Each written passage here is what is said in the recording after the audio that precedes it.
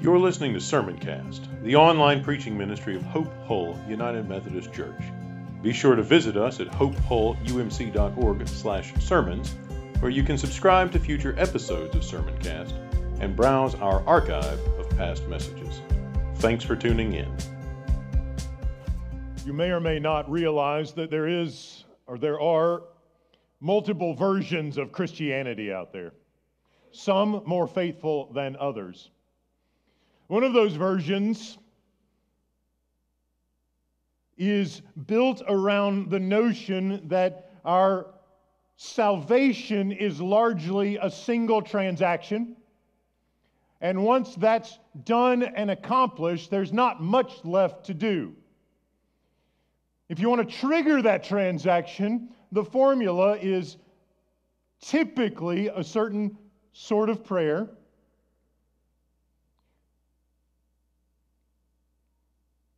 And once that's done, you have your fire insurance, as they call it.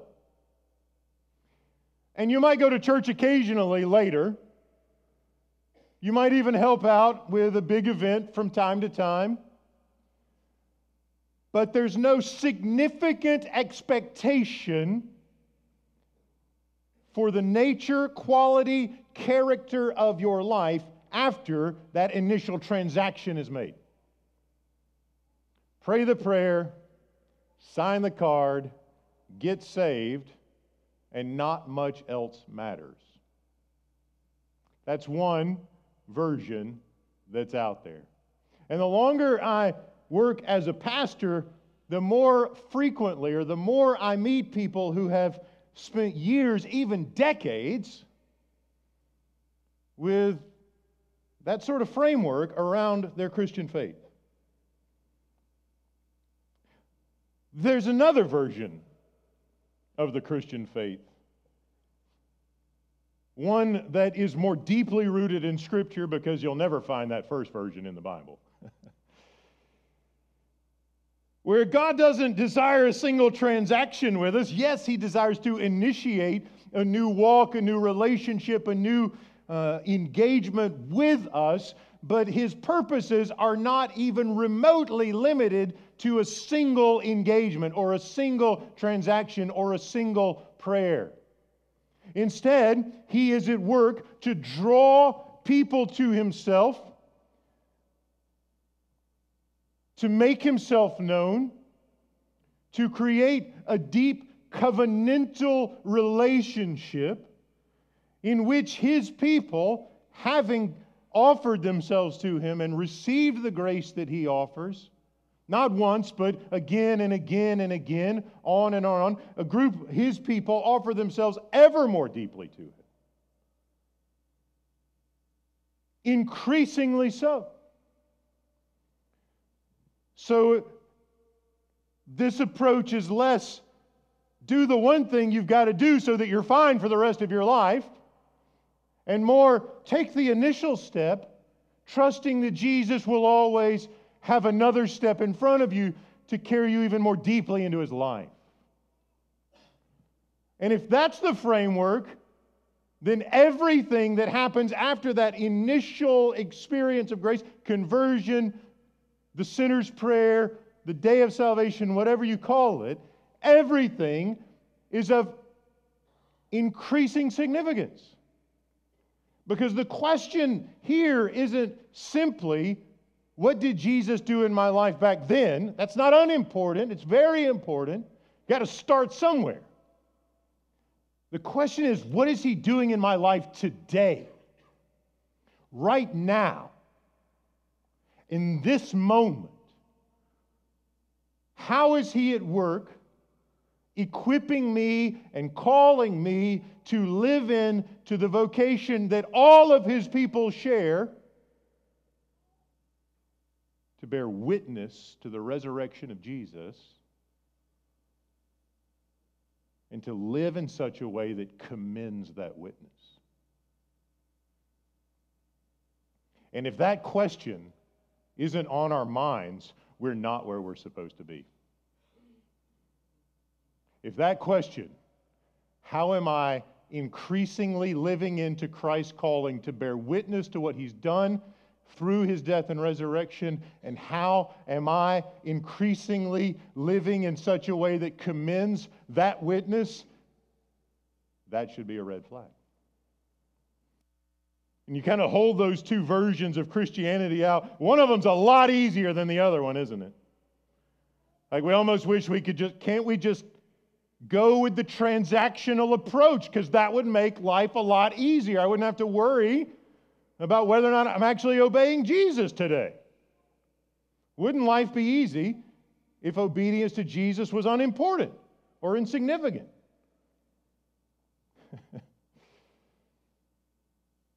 When we come to Acts,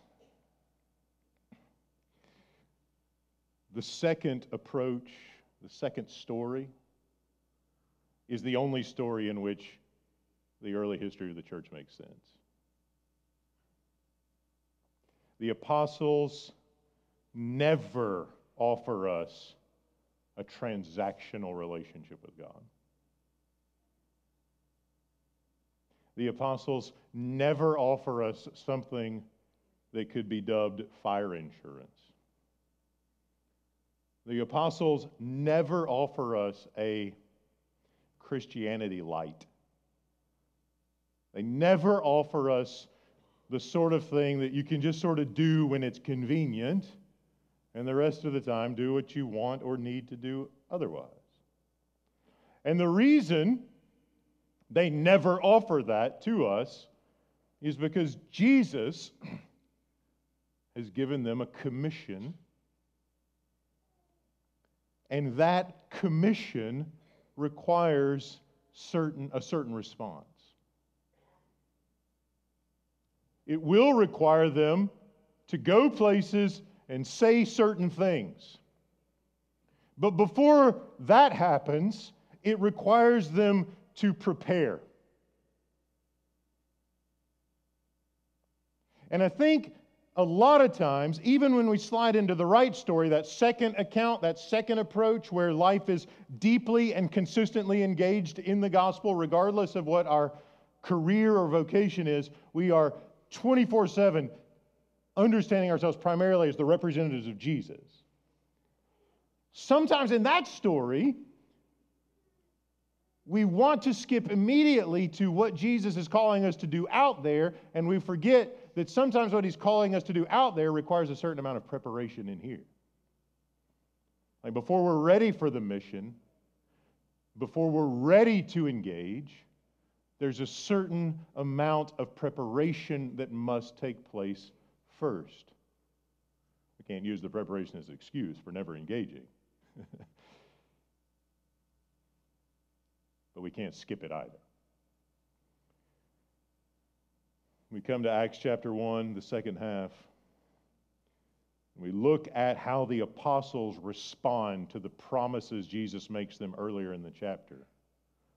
It begins to become imminently clear that when Jesus makes promises, He expects His people to prepare.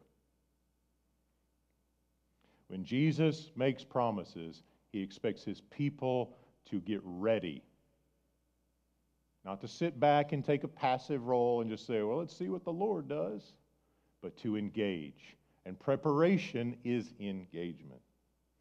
Now, before we talk about the preparation, we'll do well to remember the promise. And that came to us in chapter 1, verse 8. And Jesus has gathered His disciples just before His ascension. And remember, the ascension is not Jesus like going off to some distant place to hang out for a few thousand years before He comes back to get His church and take them away to some distant place. The ascension is Jesus going to mission control, where He providentially oversees the work of His church to fill the earth with the gospel. So heaven is the throne room of God, the place where God is enthroned and engaged. Think like a general who is in the strategy room directing the different troops to do their different missions and roles in a larger picture. Think a king who's sending one group of soldiers to this side and another to that side and another in the middle. Like this is Jesus' role in heaven is the strategic oversight to the apostles, the disciples, the church's mission on earth. So Jesus is, just before he ascends to heaven to oversee the mission of the church, he says this to the disciples in Acts chapter 1, verse 8. And I want you to hear these as promises, not just predictions, but promises. You will receive power when the Holy Spirit has come upon you. Promise number one, you will receive power. You're going to be endowed, equipped, entrusted with strength and power, and it's going to be supernatural. It's going to be unlike anything you've ever experienced to this point, which is impressive because they'd spent a lot of time with Jesus. You will receive power, promise number one. And promise number two, you will be my witnesses. Jerusalem, Judea, Samaria, and the ends of the earth. So locally, domestically, regionally, and globally. You will receive power. You will be my witnesses. Then he ascends into heaven.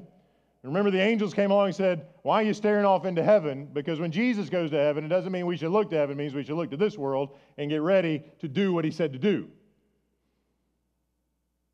Jesus ascends, and that means the church engages in this world, preparing for the power that he will offer, the power that he will send, the power of the Holy Spirit, and the mission to bear witness to his death and resurrection. And the rest of the chapter is how the disciples prepare for the fulfillment of those promises. They're not doing it yet. The promise isn't fulfilled. They don't receive power until chapter 2 when the Holy Spirit comes. And they haven't started bearing witness yet. That comes starting in chapter 2 and from there forward. Chapter 1, Jesus makes a promise in the first half. In the second half, the disciples don't just sit back and wait. They wait in an active posture of preparation for the thing that Jesus has promised to do among them. And as followers of Jesus, we go through seasons of preparation and we go through seasons of vocational mission. We minister to one another inside the walls. We minister to our neighbors in the nations outside the walls. And we will be ill-equipped for what Christ has called us to do out there if we are not engaged and focused on the preparation for that in here. So what does that look like? What do disciples do? How do they respond to the promises of Jesus? Number one, they obey him. Straight up, the disciples obey Jesus.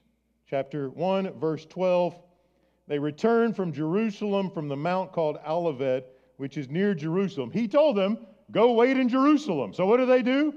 They went. They didn't go off somewhere else.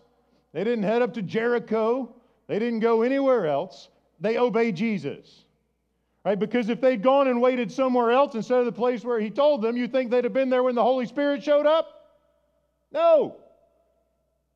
Jesus gives instructions with the expectation that we obey them, knowing that if we obey them, we'll be in the right place when he shows up to do the thing he's going to do. And if we don't obey him, if we don't step into the place where he is at work, where he's called us to be, we won't be a part of whatever he wants to do through us. So when he calls us, when he promises to work through us, if we're unwilling to obey him, don't expect him to work through us. Like if we don't obey him, we're not going to be in a position to experience the joy of a mission fulfilled. The disciples would miss out on Pentecost if they didn't obey Jesus and head to that room. They would miss out.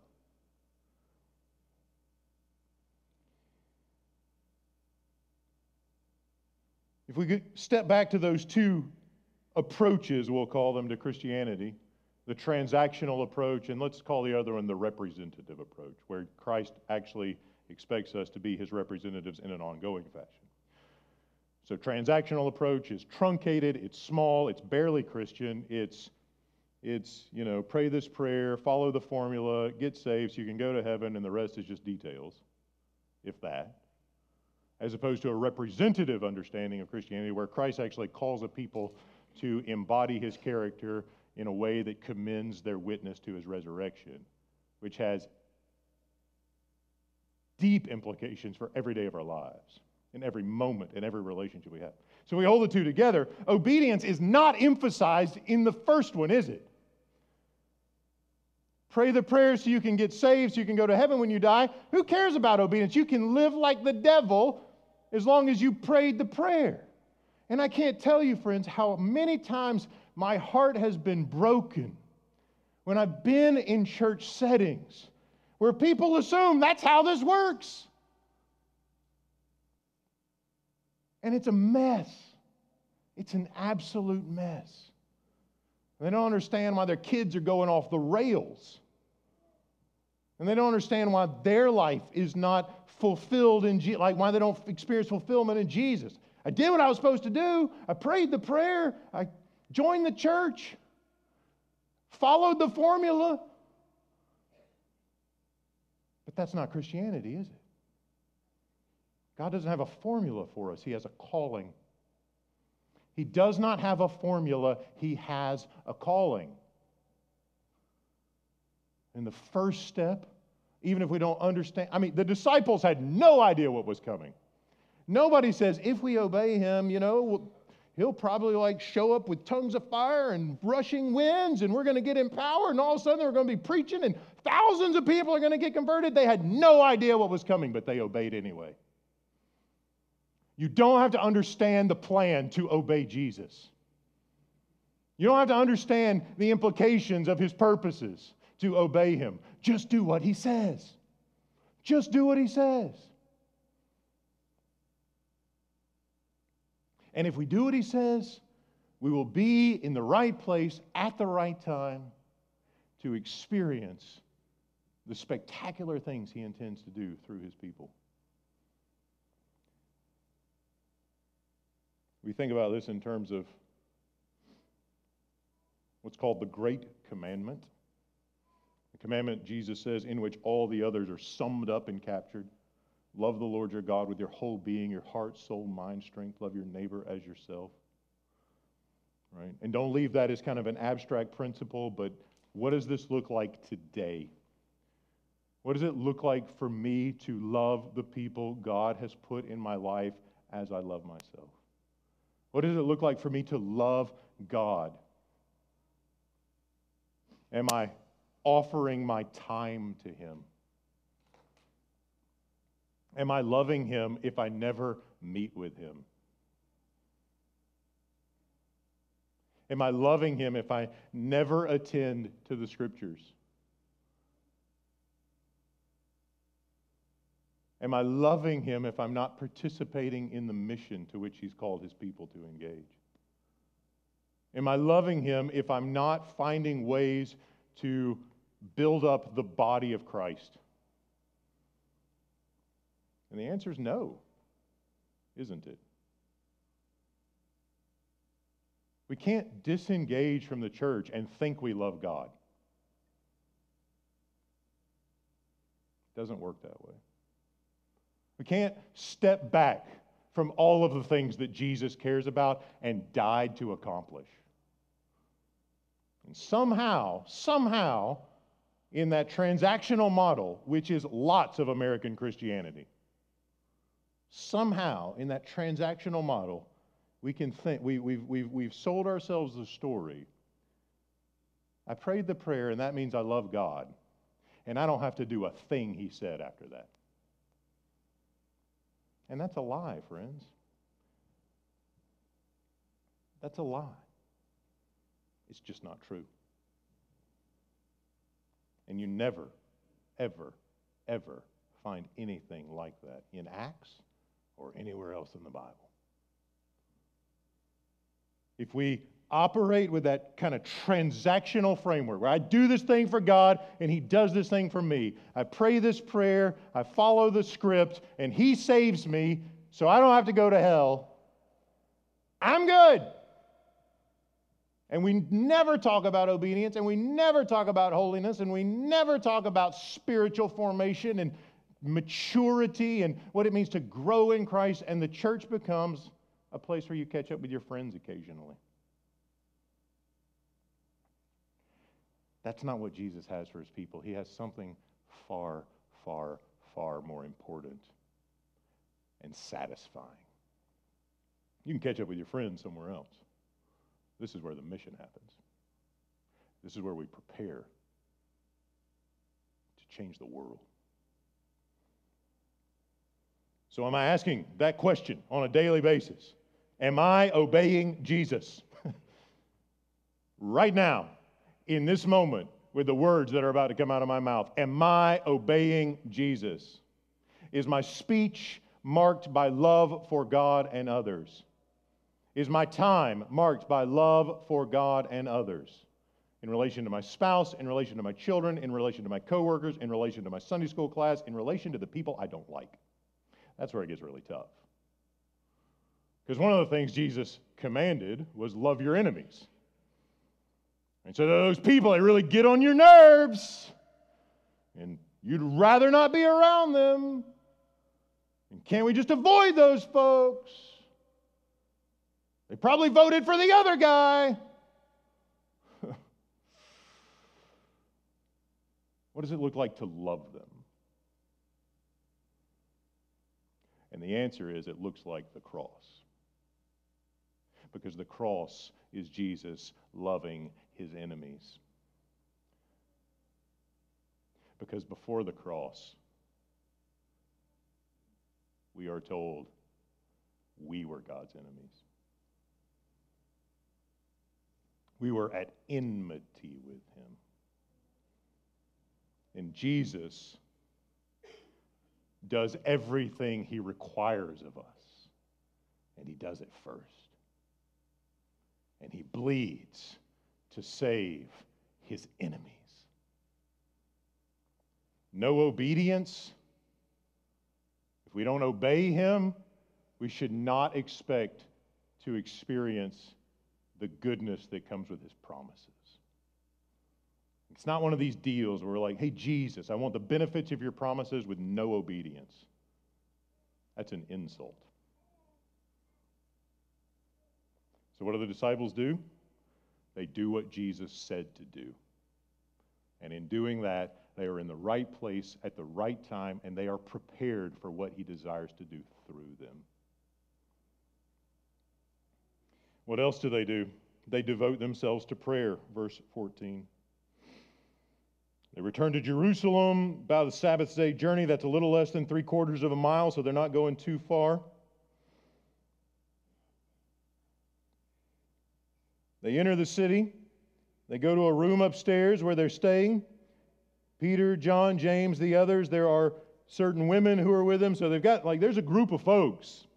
Jesus' mother, Mary, some of his brothers. You got family. This is a crowd. We're told a little bit later there's about 120 believers at this point. We've come a long way since then. There's a lot more than 120 out there now, right? The gospel is doing its work. We've gone from 120 to however many billions of Christians there are in the world. And what do they do when they get there? Verse 14, all of these, the disciples, Jesus' mother, his brothers, his family, the women who were gathered, all of them constantly devote themselves to prayer. Verse 14. This is one of those places I think a lot of us struggle with.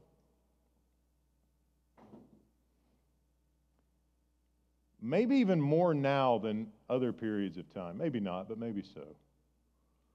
Because there are more distractions in the world than there ever have been before. I know I need to pray, but I got one more Insta story to post. I know I need to pray, but somebody sent me a DM on Twitter. If you're too old for that, maybe you're watching the news or something. I don't know. But you have distractions too, don't you?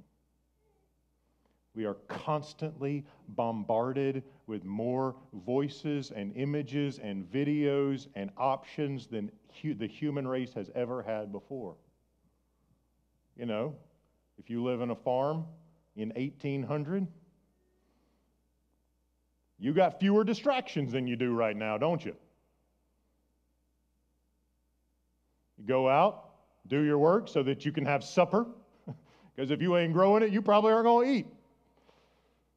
And then you got a little time before the sun goes down to read your Bible, and then you go to bed and get up the next day and do it all again. We have so much more leisure, and that leisure has come with lots of entertainment, and that entertainment has come with lots of distraction. That's not to say it's a sin to be on social media. I shared the stream before we got going today, right? We'll get on there, we'll interact with our friends. The question is, where does the bulk of our energy go? Does it go to the infinite number of things that are presented to us on a daily basis, or does it go to Jesus? Where does the bulk of my energy go? Where's my priority placed? And this, friends, I get the struggle is real. Meetings and busyness and sports and work and meetings. Did we say that one already? There are things that must be done. And by the end of the day, we're exhausted.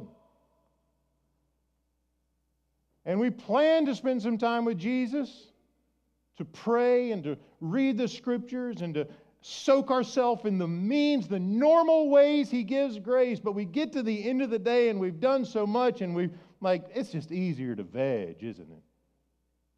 It's just easier to veg. The disciples didn't only devote themselves to prayer, they constantly. Did you catch that adverb? They constantly devoted themselves to prayer. One of the reasons it's difficult for us to devote ourselves to prayer is because we have a truncated understanding of prayer. That truncated gospel, that transactional version of Christianity often comes with a truncated transactional understanding of prayer, by which I mean, dear God, here are the things I need you to do for me today. These people at work are getting on my nerves. I need you to take care of them. I'd really like to get one of those new ones, a new phone or a new one of these. And we sort of treat prayer like it's a Santa Claus Christmas list, don't we? Like Jesus is cosmic Santa Claus and He only exists to give us the things we want or think we need. Take care of my problems. Give me the stuff I want. I've said my prayers. Let's get on with it. Transactional, not relational. The history of the church offers us a rich amount of resources for prayer. The Psalms offer us rich resources for prayer. Prayer is not merely, hey God, here's what I need you to do for me. Prayer involves meditating on God's Word, reflecting on what He has said in Scripture. It involves confessing sin, acknowledging that He's right and we're wrong. It involves expressing gratitude for the ways He cares for us and provides for us. It involves interceding for other people and their needs, particularly our enemies and the people we don't like. You can open up the Psalms, you can open up Acts, and you can read through it, and you could say, I'm reading through Acts chapter 1, and I'm noticing that the apostles are obedient to Jesus. Lord, won't you help me to be obedient this week? Won't you draw my attention to the moments when I'm not walking in your will? Can the Scriptures prompt me to pray better? Yes, they absolutely can. And what would it look like for our lives to be I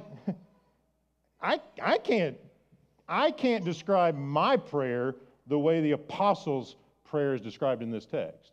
Constantly? Like all the time? But what would it look like if the people of God commit to something like this? What would it look like to be constantly devoted to prayer? What would it look like to be constantly offering myself, even when I'm engaged or I'm in one of those meetings or I'm at work or I'm trying to do something with my kids? Or what would it look like in all of those moments to be offering myself to God in devotion in each instance? That doesn't mean I'm sort of in a room by myself with my hands folded saying my prayers. It means that when I'm engaged in doing the things that He's called me to do in the relationships He's given me, am I offering myself to Him for His best, for His purposes in those moments? And I think, friends, so many of us never even begin to think of that in terms of prayerfulness, because we have been enculturated in Jesus as a cosmic Santa Claus Christmas list approach. I said my prayers. I told Him the things I needed. We said grace before the meal. What else is there to pray about? But the disciples constantly devote themselves to prayer. Would it change my approach to my life? Would it change my approach to my day, to my relationships, to my vocation, if my life were constantly devoted to God in prayer? Like, if that's my framework, what is the framework of my life? My vocation, my children, or prayerful attendance to God's mind? Sometimes prayer means being quiet, like we did earlier today. Just stop talking. Don't ask for stuff. Just be quiet and listen. And what would it look like? How significant would the changes be if I were offered to Him and that were the orienting reality of my life? Would I be ready to experience His promises? I think so. Jesus' promises require preparation, and a crucial aspect of that preparation is consistent, increasing devotion to prayer. Not truncated prayers, life-orienting prayers. How else do they prepare? They cultivate their community, don't they? The community of these early believers has been shocked. It's been wounded and damaged. One of the insiders, one of the men they all trusted the most, they even let him be the treasurer. Judas has betrayed them and Jesus. And now he's dead. Can you imagine the wound that did to that community? I mean, you know how hard it is when someone who you trust or who's a part of your life and your formation in your community is lost. Imagine when that loss is compounded with betrayal. And we sort of, Judas, he's a bad guy in the story. We know that. Sometimes I wonder whether he wasn't trying to faithfully kickstart the revolution. Right? Because remember, in the first century, if you're waiting for the Messiah, you're waiting for a guy with a sword to show up and take it to the Romans. And maybe Judas thought, we just need to get this going. And if I tell the power players where he's going to be, Peter will have a sword. We all know that. And we can get the revolution going. He may have had motives like that. We don't stop to consider that very often. But however it played out, or whatever his motivations were, he's dead, they're shorthanded, and he needs to be replaced. So what do? They seek God's wisdom in cultivating their community. in drawing another person into that place of leadership, in restoring what was damaged, in healing what was wounded. The cultivation of Christian community is crucial for experiencing the best in the promises of Jesus. We have attempted, and we continue to work at this, to build the cultivation of community into every level of our ministry. If you think about the discipleship path, worship, connect, serve, 3 steps, take the next step. There's community happening at each level, isn't there? We gather on Sundays to worship Jesus. There's a certain level of community happening. You feel a certain sense of identity. You come together with people with a shared sense of mission and a shared desire to worship. And there's community formation that happens there. It's not as deep as it is in other levels, right? Because when you get into Sunday school, and you take step 2 and you connect with believers in a smaller group at a deeper level, or you meet with your band meeting this week, and you share your heart and soul, and you pray for one another. Like, there's some deeper formation happening when that happens. And then when you go and you serve alongside people, anytime you've ever served alongside people, you know there's an even deeper community formation that happens when you're working alongside another believer. So one of the things we've tried to do with the discipleship path, and everything gets organized around the discipleship path. Every ministry, every mission, every small group, everything. Worship, connect, serve. We want to align it. And if it doesn't align, it's a distraction. Because the point is following Jesus as disciples, as followers. And that takes step 1, step 2, step 3. Notice that's not very transactional. Because it's not focused on the first step, it's focused on where we're going.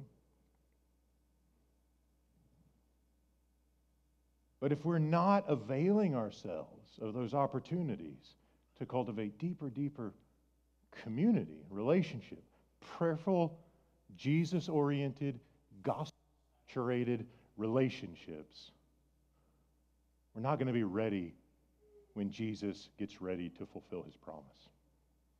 We won't be ready for what He wants to do through us.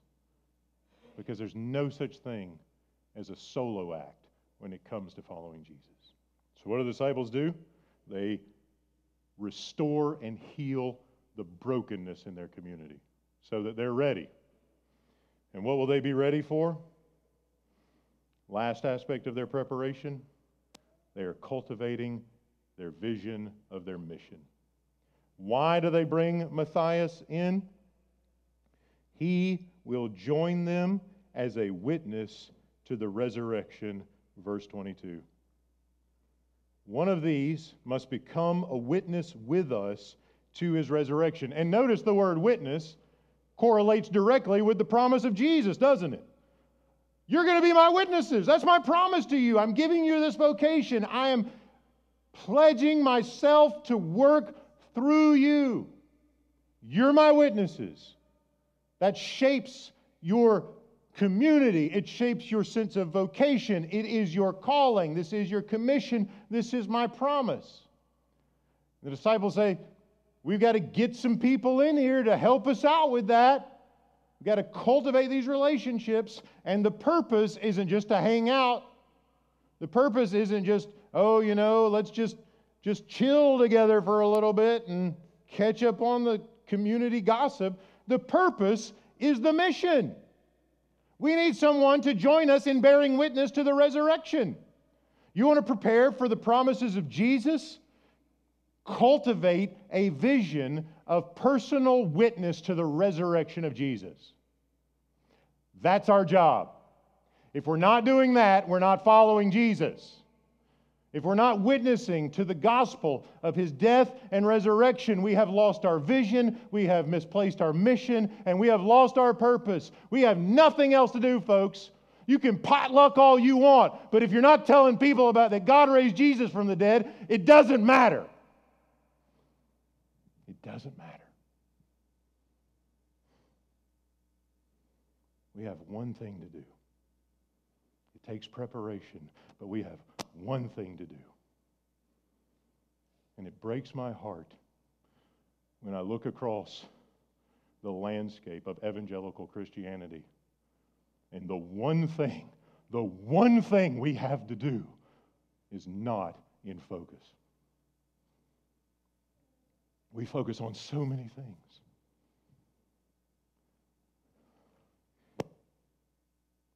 One of these must become a witness with us to his resurrection. Church growth isn't about filling the room. Church growth is about more people witnessing to the resurrection of Jesus. It's about Jesus' glory, and it's about their wholeness. Discipleship isn't about feeling good about myself because I met with some people and we prayed for each other this week. That's great. I want that to happen. Never lose sight of this one thing. One of these must become a witness with us to his resurrection. Write that on the wall. Put it on the screens. Put it on the website. Make it the number one thing. We are witnesses to the resurrection of Jesus. And think about it this way. We're not out there trying to sweet talk people into the kingdom. Witnesses don't do sweet talk. We're not sitting around, well, I know the whole Jesus died for your sins thing sounds kind of gruesome, and people might be depressed if we tell them they're sinners, and who can really believe that some guy came out of a grave 2,000 years ago? Didn't they just make that story up? And I can show you book after book after book with those three things on page after page after page. And people in the church read that garbage, and so we tweak the gospel, and we shave off the hard edges. And we take away the blood. We don't want to talk about sin. And we lose the grace of God that comes through the gospel. And we get distracted. We get distracted by good things sometimes, don't we? We get distracted by good things. It's good to gather and share a potluck, but it's not the point. Sunday school, band meetings, committees, administrative boards, trustees, staff parish relations, all of it, everything is aimed at one thing. One of these must become with us a witness to the resurrection. When was the last time you told somebody God raised Jesus from the dead? That's the one thing we have to do. And before the Spirit comes, before the promise is fulfilled, they start preparing. And one of the things that they do to prepare is they articulate and focus on the mission that is before them. They know what's coming. They haven't started bearing witness to the resurrection yet, but they know what's coming, don't they? They know what's coming. And this can happen, friends, in all kinds of places. For 8 years or so, I was in college. A little while afterwards, I worked at a barbecue restaurant. And you know how it is when you're working in a place, a restaurant or different kinds of places, especially, a bunch of guys, college students, and there's a lot of talk and there's a lot of relationship, and you hang out after work sometimes. And it was a joy because after I had been there for 6, 7 years, I began to see that Jesus brought people to that restaurant to save them. A lot of Jesus talk happened in the kitchen of that restaurant. And I know guys who showed up and all they cared about was college party life. And now they're in ministry.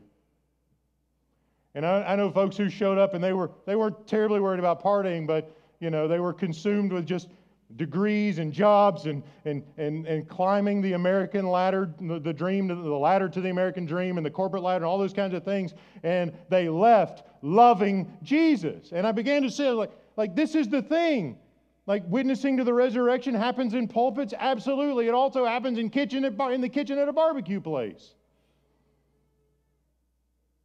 Or wherever you work. Or around your dinner table. or with any of the seemingly random people that the Lord Jesus Christ, who reigns in heaven, brings into your life. We have one thing to do. And we prepare to do that one thing by getting clear on what it is and learning how to do it. It's not hard. Jesus died for our sins, and God raised him from the dead. He now reigns in heaven, and he requires your faith and your allegiance. It's like 20 words. It's not hard. You don't have to have a great speech. You don't have to be a skilled orator. Jesus died for your sins. God raised him from the dead. He's king of everything, and he requires you to love him and trust him and obey him. And when you do, you will come into his best. It's good for you. It's not complicated. We pretend it's complicated. We pretend it's complicated, and we pretend you have to have a master's degree to do it. Amen? That's a lie. It's not true. You don't need a master's degree to preach the gospel. None of the apostles had master's degrees. In fact, we're going to get a few chapters later, and people are going to be saying, like, these guys haven't been to school. What are they doing talking about, like, out here in public preaching? Just tell the truth, friends. You don't need a degree. Just go tell the truth. You got to know the truth before you can tell it. And you got to love it before you'll have the courage to. But tell the truth.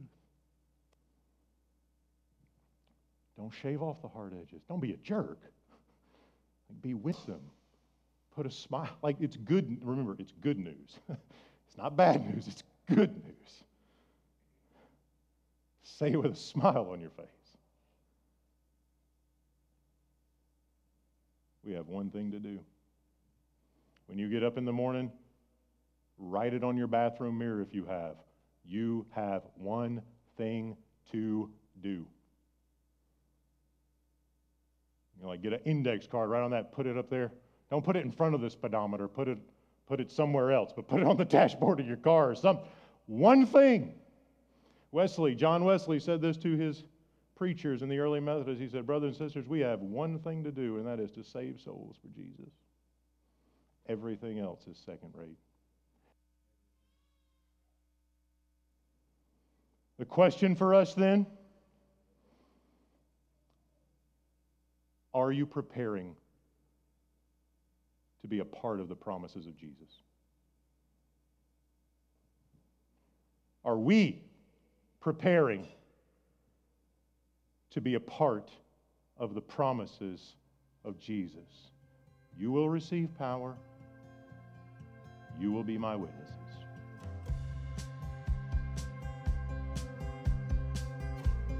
You've been listening to Sermoncast, the online preaching ministry of Hope Hull United Methodist Church.